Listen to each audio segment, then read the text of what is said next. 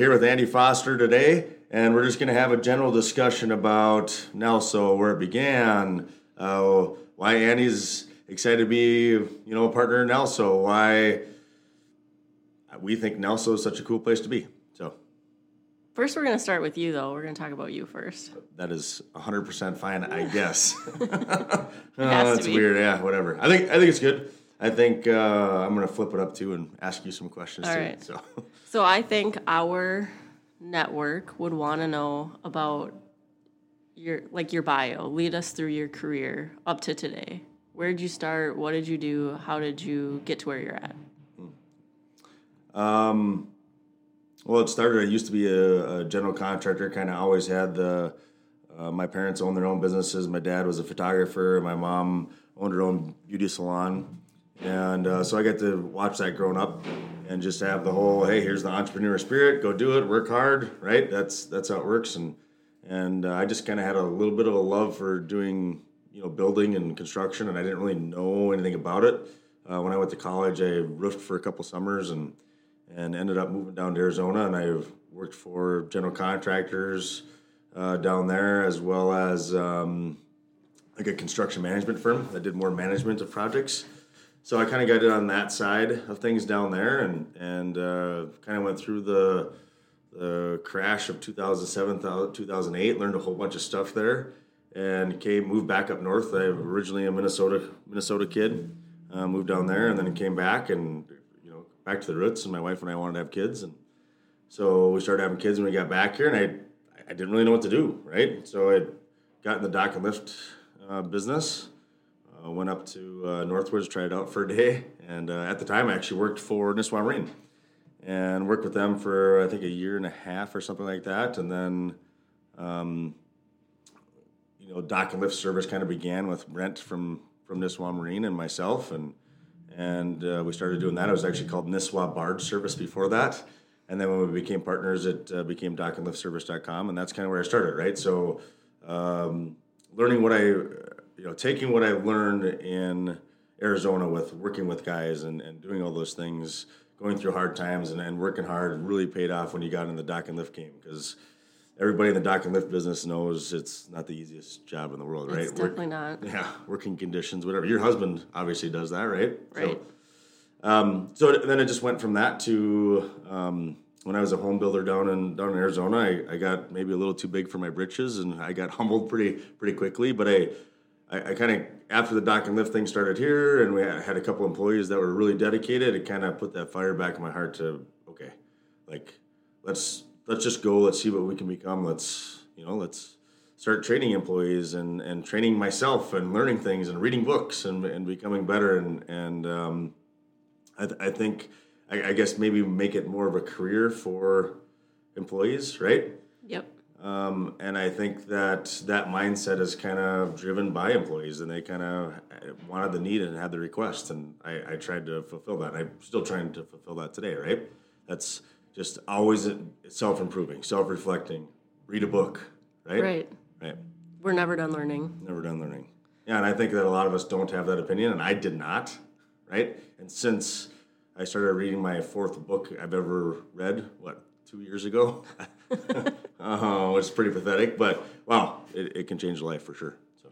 So I think this question will help cover some of those gaps, but why did you start NALSO? NALSO actually started because I was ticked off, to be honest with you.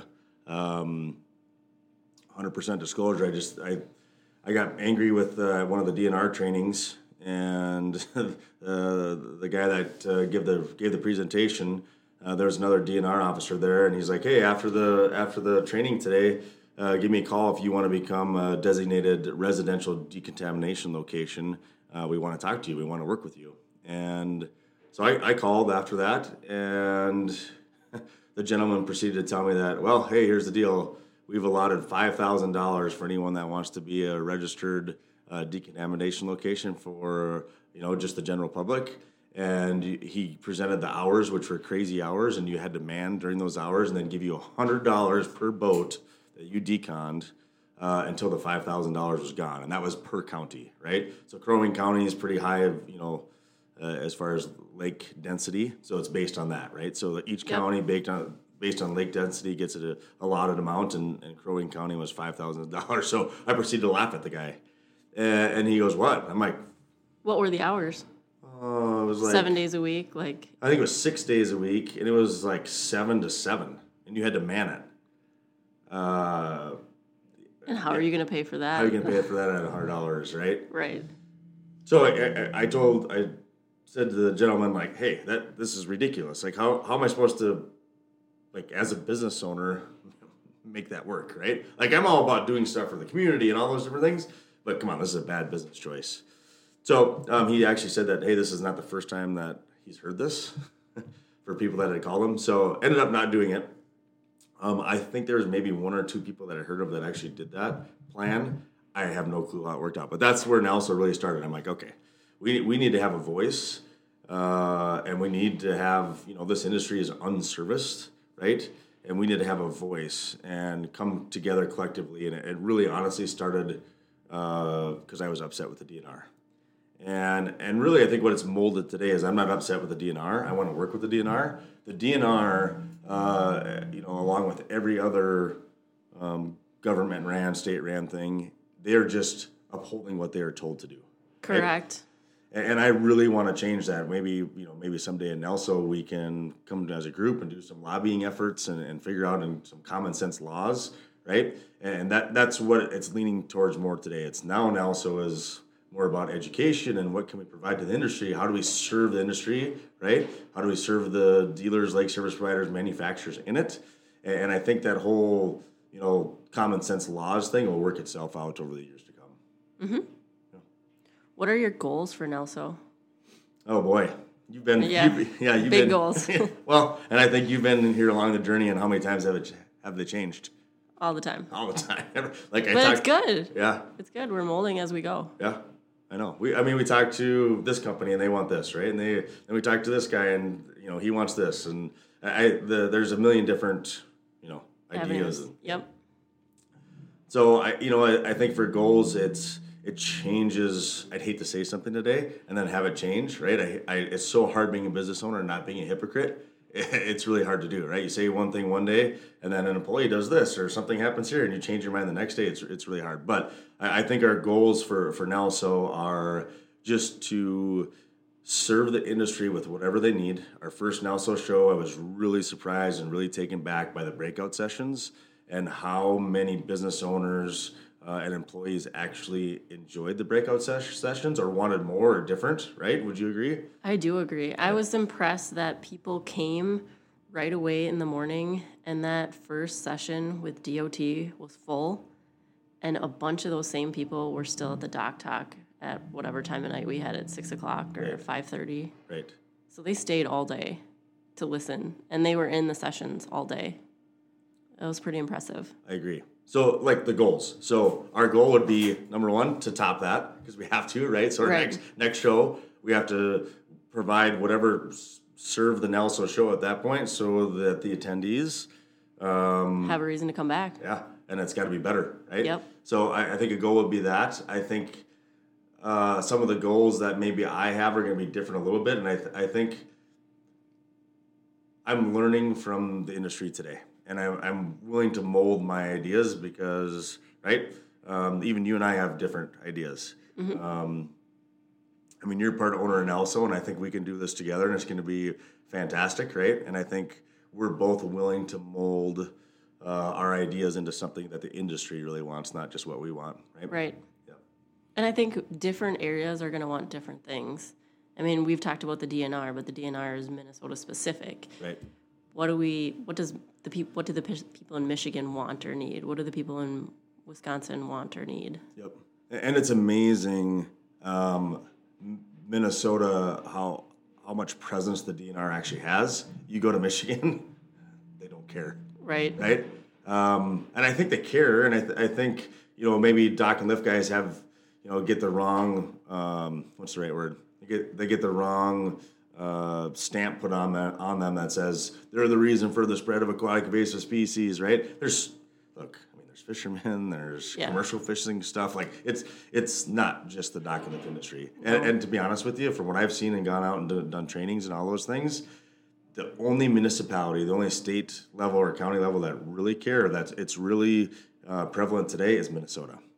Yep. But I think, right, we've talked about this many times too. I think Minnesota is 5 years ahead on governing, right? They govern us more than any other state, but we're also farther ahead as far as, in my opinion, how we do things, right? The equipment we use to do docks and lifts and all those different things, I think Minnesota is ahead. Would you agree with that or no? I do. I think there's a lot of manufacturers here in Minnesota too. There is, yep. A higher density here than in other states just because we're the land of 10,000 lakes. Right? Yeah, you mean like lake service providers or dealers or whatever, Yep. right? Yeah. Yeah, I totally agree. So, I'm not 100% sure, and I think our goals are going to mold over the years. Yeah. And what the end goal is I think is today we want to provide our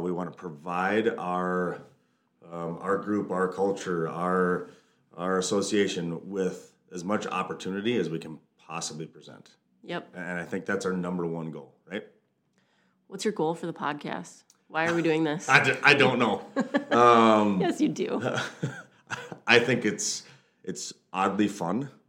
It is. I enjoy talking to Brent Foster's of the world. I enjoy talking to maybe even the OSC. I enjoy talking to even some dealers like service providers, manufacturers I would like to have on here, right? I think the point of this podcast is to service this industry. It's to support it. It's to take our 5 years ahead of Minnesota and get it industry-wide, right? Yep. And I think that's, hey, there's manufacturers in Michigan that we don't know about in Minnesota, and that Minnesota dealer, like service provider, whatever it may be, maybe that's a great fit.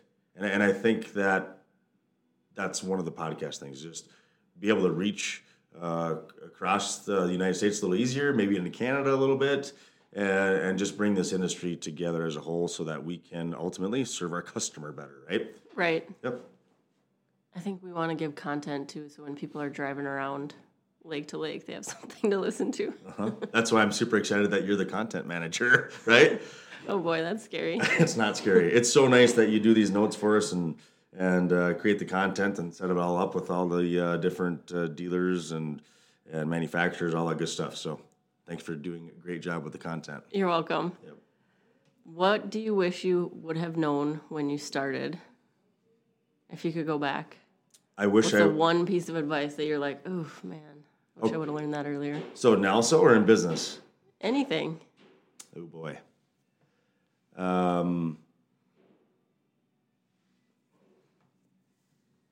Tough question, huh? It is a tough question. Thanks for saying something. Pride is a very scary thing. I think when we're all young, we are super confident, right? A little on the cocky side. And one of my favorite core values is humble yet confident. I wish I could tell my 20-year-old self to be humble yet confident because I was not. It was definitely more on the cocky side, and there's many times in life and that bit me in the butt, and that is my one piece of advice that I'm going to tell my boys is be humble but confident. And it's my personal goal that I'm going to teach them that. Yep. Yep. I'm the exact opposite. Okay. I wish I would have been more confident at 20 and less humble. I look back and there's times I wish I would have said something. We are opposite that way, huh? Very. Yeah.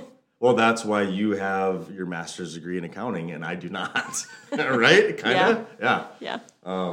We could get into the whole what's your personality thing. I don't even remember. Obviously, I'm an E. I'm assuming you're an I. I don't know. I don't know either. Oh, funny.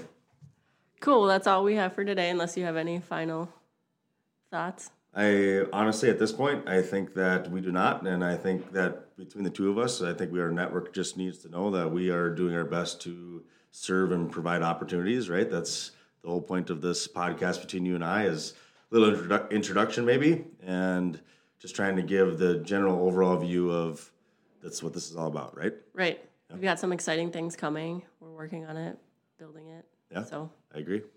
Stay tuned. Awesome. Thanks, guys. Have a good day.